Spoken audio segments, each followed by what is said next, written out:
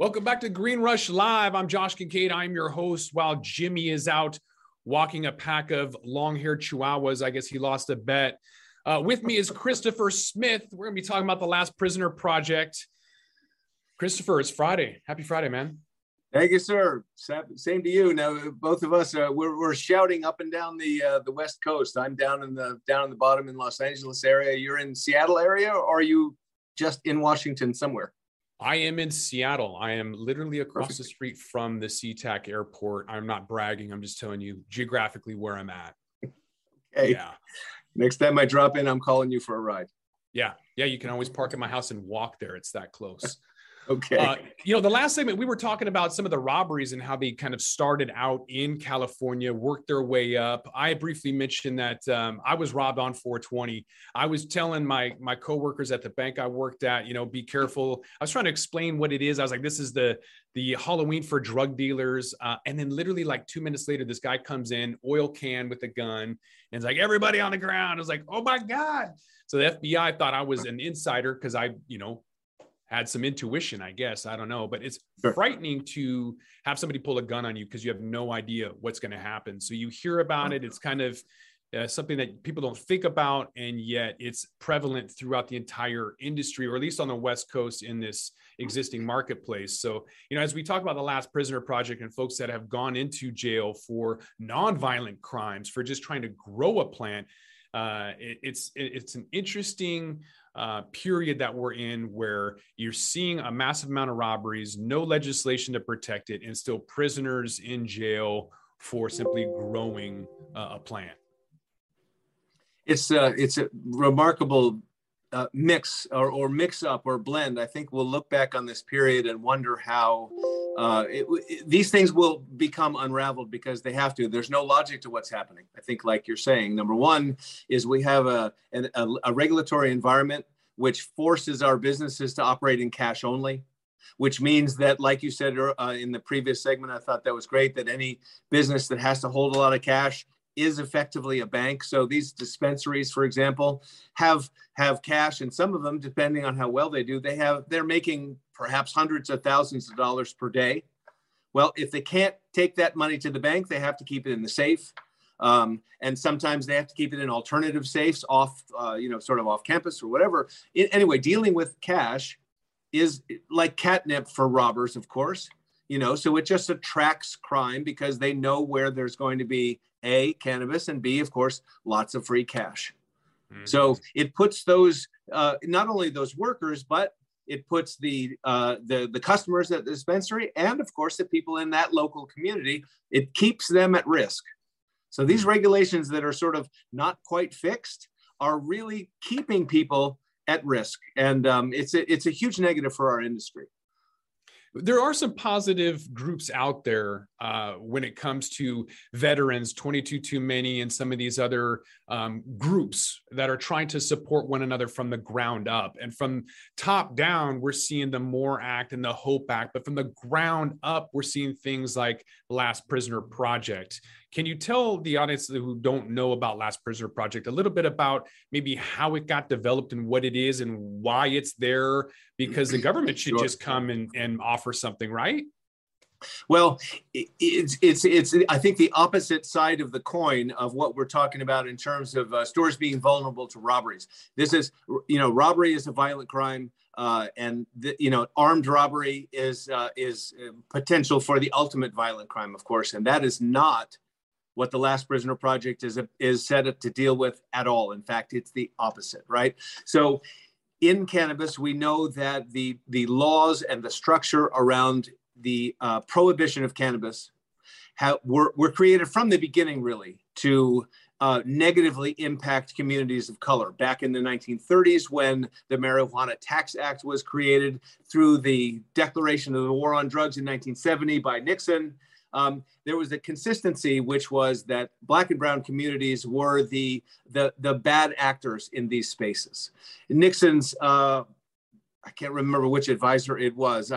If I heard his name, I would be able to tell you, but he's been quoted as saying that the reason that the war on drugs was declared was because Nixon had voting blocs that were against him, Blacks and hippies, basically. He called them anti-war demonstrators, but it was basically blacks and hippies. And instead of trying to convince them not to vote against them, in fact, what he did was he criminalized cannabis in particular, so that he wanted to put them in jail, basically. Well, they can't vote when they're in jail. They can't vote after because now they've got a felony, right? So this was a very Machiavellian kind of strategy to punish specific groups of people. And as we know, statistically, Black and brown people have been affected negatively by the war on drugs in a sort of a ratio of about 4 to 1. The number of arrests, the number of actual incarcerations after arrest are maximally targeted toward Black and brown people. And even today, or even as recently as last year, the ratio of Black and brown to white people who are in the legal system for cannabis, this is like stop and frisk and those sorts of things. The ratio of Black and brown people is astronomically in favor of, well, I don't know if you'll say in favor of white people, but against Black and brown people. Therefore, the residual problem of cannabis is, of this structure that has operated in this way for such a long time, the residual is that there are still today at least 40,000 prisoners still in prison. Now, these are in local prisons, state prisons, not federal, local prisons, 40,000 people that are still imprisoned for crimes that are essentially not crimes anymore. In many, as we know, 38, 39 states have legalized cannabis for medicinal use. 18 or 19, depending in Washington, D.C., depending on how you count it, have legalized for all the way across the board adult use, right? Anyone over 21. Even in those states, there are still people being arrested. There are still people in prison. And the Last Prisoner Project is designed, or was founded, to try to get those people, not only to get them out of jail, because some of them are languishing. Some of them are languishing, and there are case studies that they show us where people have got life sentences for very small crimes. And if you were to hear some of these crimes, your logic alarm would go off, So 40,000 prisoners still imprisoned around the United States who need to be released. And some of the states are building it. This is the issue of expungement. It's the issue of release and also of expunging their records. So again, two separate issues. One is just getting them out of jail. First of all, getting them out of that horrible environment, getting them back onto the free side of society. But the second part is to expunge those old records so that these people can get on with their lives in a normal way. If you have a felony for a drug arrest or a drug incarceration, depending on the state, if you have a felony, you can't vote, you can't get a student loan. Many times you can't be admitted into school. You can't, there are many employment opportunities that you can't follow. You can't pursue law enforcement. You can't pursue medical, I believe, if you've got a felony on your record in some, depending on the jurisdiction. So the lasting problem, incarceration is bad and it's bad enough, but then it's a life sentence really in many cases, especially at the level of having felonies. So I'm gonna breathe now. Very long-winded way of saying what the Last Prisoner Project, I believe, is trying to do is trying to get these non-violent prisoners out of prison and then use resources that are also available through other organizations to try to get these folks back on their feet, to get their records expunged so they have a clean record going forward, to get them job training, life training, get them, sometimes even a place to live, When you get kicked out of prison, they give you like $100 and they say, sort of, see you later. No wonder so many end up back in prison, in almost no time. It's a terrible system. And so the Last Prisoner Project has been working quite hard in this. One of the cool things about the cannabis industry is that there are several companies, especially there are two that I know of here in California, that provide immediate support and constant support for the Last Prisoner Project. CannaCraft is one, and I was going to name the Dalton family company, Ocean Products. I'm sorry, I'm getting that wrong. I apologize. Also provide let's say $1 per product or a certain amount of money per product sold directly to the Last Prisoner Project. So there's a lot of activity in this direction, and it's really the right thing to do. Joining us on the conversation is Tom Howard from Cannabis. He's a cannabis industry lawyer based out of Illinois and host of Cannabis Legalization News. Tom, thanks for being with us. Green Rush Live. Yeah, thanks for having me on, Josh. Hopefully things are going well on the West Coast. It's a little cold and chilly here in the nation's heartland. It's pretty toasty over this way. It's Friday too, so we're not going to complain regardless. With the Last Prisoner Project, I know you and your co-host Miggy have talked to some folks and had these conversations. I know Illinois is not exempt from some of these issues with people of color and being displaced with the war on drugs and being impacted negatively by that whole campaign. What influence, though, does Last Prisoner Project have, if any, on the state of Illinois? Do they have a presence out there?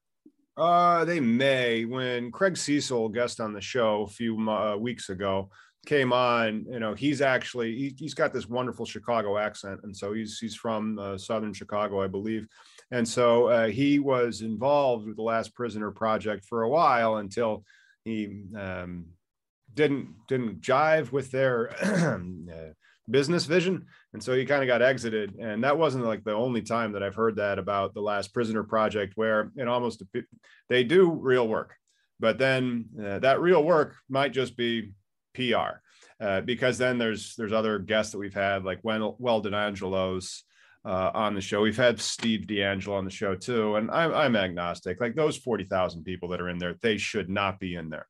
And usually when people tend to get a cash flow, they like to protect that cash flow. I understand like both kind of things, but I don't like that Craig Cecil, who was in prison for his whole life until he was commuted by former President Trump, he's not social equity. He can't get a license in the state of Illinois. He was caught with too much weed. I think that's kind of silly. I don't like how in the aspect of the social equity, they gamified it. And then they've almost made it superfluous in the sense that provided that you had the right corporate structure and organizational documents and buy-sell agreements all disclosed to the state, you were social equity. But then as soon as you won, like the social equity guy gets shrunk down from 51 to 5% and paid $50,000 and shown the door. And you're like, well, why did you even make it? Why did you even do that system that way if it was that easy to get around? But I applaud the Last Prisoner Project for the work that they're doing to get people out of prison. Other than that, it's an interesting industry. Mm-hmm. Is the state of Illinois doing anything on their own? I mean, I know they've got social equity tied into some of the marijuana lounges and hospitality bills and some of those other things, but are they exclusively looking at something independently similar to the MORE or HOPE Act? They have had expungements built in, automatic expungements. And then if you got automatic expungements, if you had something that they created and defined like a minor cannabis offense. However, a lot of the other arrests were not eligible for those, and they've amended the law to make it easier for those expungements to happen. They've had a lot of the revenues that's been generated from the cannabis sales going back to what they call the R3 programs, which would help with the expungement clinics. So that type of rehabilitation is out there and built into the Illinois law. But, that's kind of like it that I've really seen for that aspect of it. Mm-hmm. Well, because why you're mentioning, I think part of that is because expungement is not free. If you want to get your records, the state's going to charge you.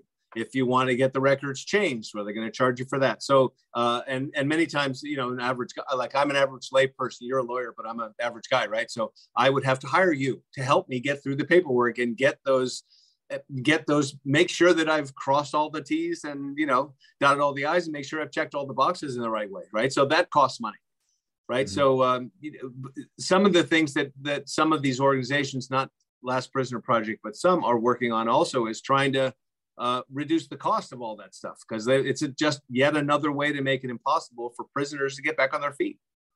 Mm-hmm. Christopher, does the Last Prisoner Project have legislative support? Are they being listened to when drafting legislation for the More or Hope Act or something similar? Or is this more of a independent grassroots community organization? I believe it's more of the latter. I don't believe that they're trying to necessarily get on national legislation, but I'm not sure. I'm probably not the best person to ask. Their website is really very extensive in terms of what their mission is and what they're doing. And their organization is very, very responsive. So if anyone has a question for them, I know that question can be answered very, very quickly and very completely, actually. Mm-hmm. I've had very good response. Yeah. And we did want to have somebody on the show to talk about that. Unfortunately, scheduling didn't work out last minute. So we're going to be talking about it regardless, because we think it's an important issue to talk about, and hopefully have them back on and have their representation and get some of that good Q&A. But in the meantime, between Washington and California and Illinois, there's plenty of issues out there from, whether it's the robberies I mentioned and or some of the important issues with social equity. We're definitely on that same pathway. All three states all dealing with the same issues at the same time, even though the West Coast is a mature market, Illinois is kind of an emerging market. We're still at that same level where we all recognize the issue that some of these communities that have been really hit and don't have those opportunities, even when they get out of prison, like you mentioned, Tom, still not available, still not perfect, but they're going to try and do their best. Is it enough though? No, I don't think that they're trying to do their best. I think that the Illinois program was written by the MSOs to create a feeder system for them to be able to pick up distressed assets on the cheap and expand their reach. And that is me, a former bank lawyer, one of the most jaded of all lawyers, a bank lawyer. And then seeing how the social equity licensing structure of Illinois has led to like what I would describe as sham transactions that are blessed by the state as social equity. And then also placing people into a predicament where the smallest grow costs about like $8 to $9 million to get off the ground. And they don't have that. They've disclosed a private capital raise for getting operational, which doesn't take 6 months. And then the state gives them 6 months to be operational. Even if you had the millions of dollars and the credit already lined up, then you could press go. The construction still would probably take longer than 6 months. They just seem like they've set it up so well that it's not going to move. And the only thing that's going to happen is people are going to, fail to launch, and that'll create distressed assets that can be bought on the cheap, or it's going to be a never-ending piece of litigation, so that there's no competition that comes online. And then, like I said, like once they have their 10 licenses, that's really all the product they can move in that state, unless they're in all the other dispensaries. And it's just, there hasn't been any new dispensaries since they legalized it almost 3 years ago now. No new dispensaries, legalized it in May of 2019. What the heck? Yeah. Yeah, we've seen some shady deals up in this state too, where the owner of Harvest Health was acquired by, the owner of Have a Heart was acquired by Harvest Health out of Arizona, which has since been merged. So when the owner of the Washington State Have a Heart got his money, went to California, bought a license through a social equity applicant, and then went some backdoor deal, found his business partner, paid the business partner off, whereas the main person had no idea this transaction was going on, found himself out of a license, and then tried to sell that to High Times. So yeah, that sounds like, circumvention, unjust enrichment, quantum merit. There's a list of quasi-contractual claims that a guy like me has no problem. Like I got out of court like 2 years ago because I was the man's man. When the bank got in trouble, they'd be like, well, we'll call you. And then I'd be deposing wealthy people that had stolen money from banks. I wasn't too thrilled about it. But now if it's going to be these businessmen, let's call it, that are engaging in shady practices, I got no problem suing the crap out of them, provided the clients can pay. One of the things I find, Tom, tell me if you seeing it the same way. I remember reading recently how Connecticut was proclaiming its magnificence as a social equity sort of landscape, right? How they've set the standard higher for the way that we're going to do social equity, the state of Connecticut. And I thought, well, that's interesting. Let's really take a look at it. And the tiny little box that they put a social equity applicant into and expect him to be able to perform, I think it's pretty much what you were just describing. The social equity applicant, which they never really say, really probably ought to be a Black or brown person. So we're just not actually going to put that part in the legislation, but you got wink, wink, right? So not only, so there's that person, they have to live in a certain census tract, which is a low income community census tract. And they have to have lived there for the last 5 years. They have to have a certain level of income that is not wealthy. They have to have a certain, basically middle-class income, live in a low-income community for the last 5 years, and yet they have to have access to $3 million cash plus another $2 million that they have to keep in escrow, and they have to be 51% owners of an entity that is going to apply for a social equity license. Is it worse than that? Yes. The clarity on this, and again, this is a closing window, and so the clients that want to get in, let's get your application together, because it's a conditional application for social equity. I haven't heard about the $2 million in escrow. I have heard about the $3 million, but it's 65%. It's not 51%. A social equity venture, joint venture, can be 51%. Okay. But and not only that, so that the $3 million is hilarious, but then you have to have this ownership and control be to this person who's poor, essentially. Right. They aren't going to be able to cut a $3 million check. And then they have to have 65% ownership. And then, the $2 million bond, I haven't heard of that. I'll have to see. But the regulations and the user interface for Connecticut's website that they have for their licensing system is kind of like, developed by somebody who must do casinos, because it just leads from one place to another. And then eventually you're lost and you're like, well, I'm trying to find this, and you can't find anything. Like, the organizational file structure is garbage.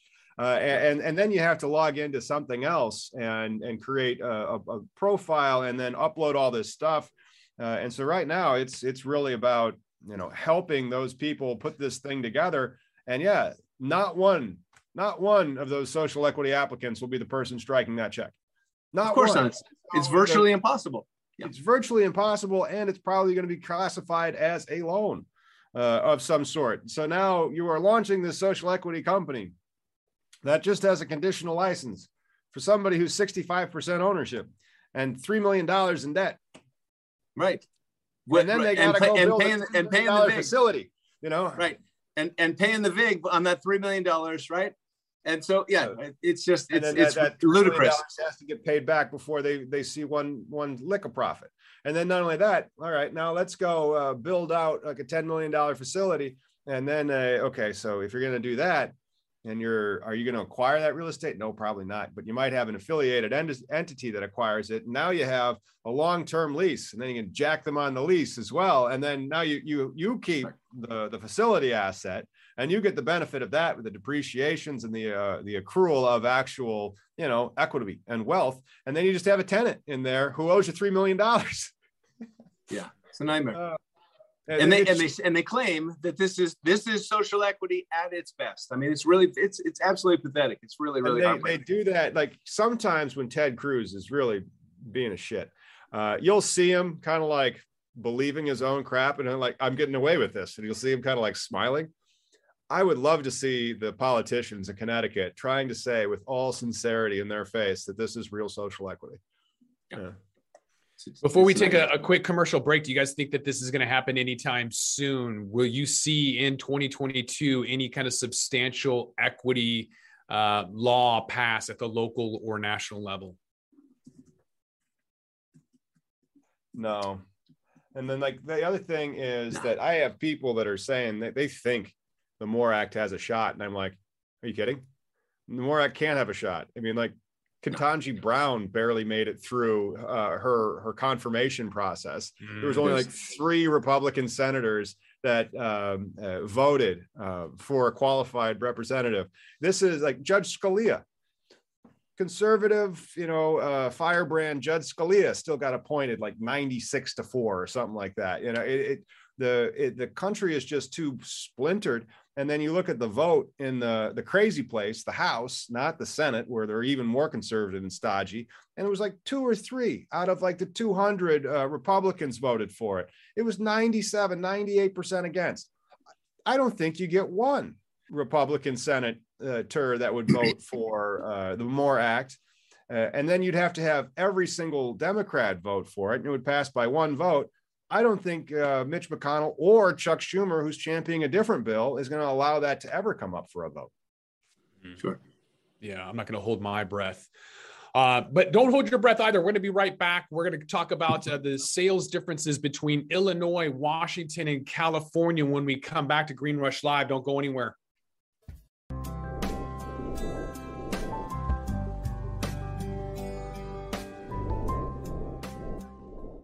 Pro Cannabis Media programming is available live and on demand on our Facebook page at Pro Canna Media, on Instagram at Pro Cannabis Media, on LinkedIn also at Pro Cannabis Media, on YouTube and YouTube Live on Pro Cannabis Media, Twitter at Pro Canna Media, and on twitch.tv/Pro Cannabis Media. So like, share, and subscribe to all of our content, newsletters, and shows live or on demand.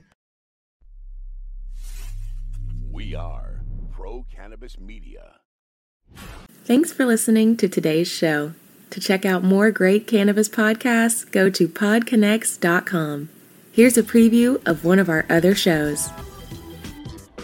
I'm Larry Mishkin, and I'd like to invite you to join Rob Hunt and me on our weekly podcast, The Deadhead Cannabis Show.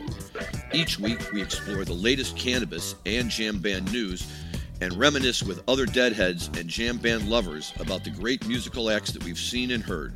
Check out a new episode every Monday.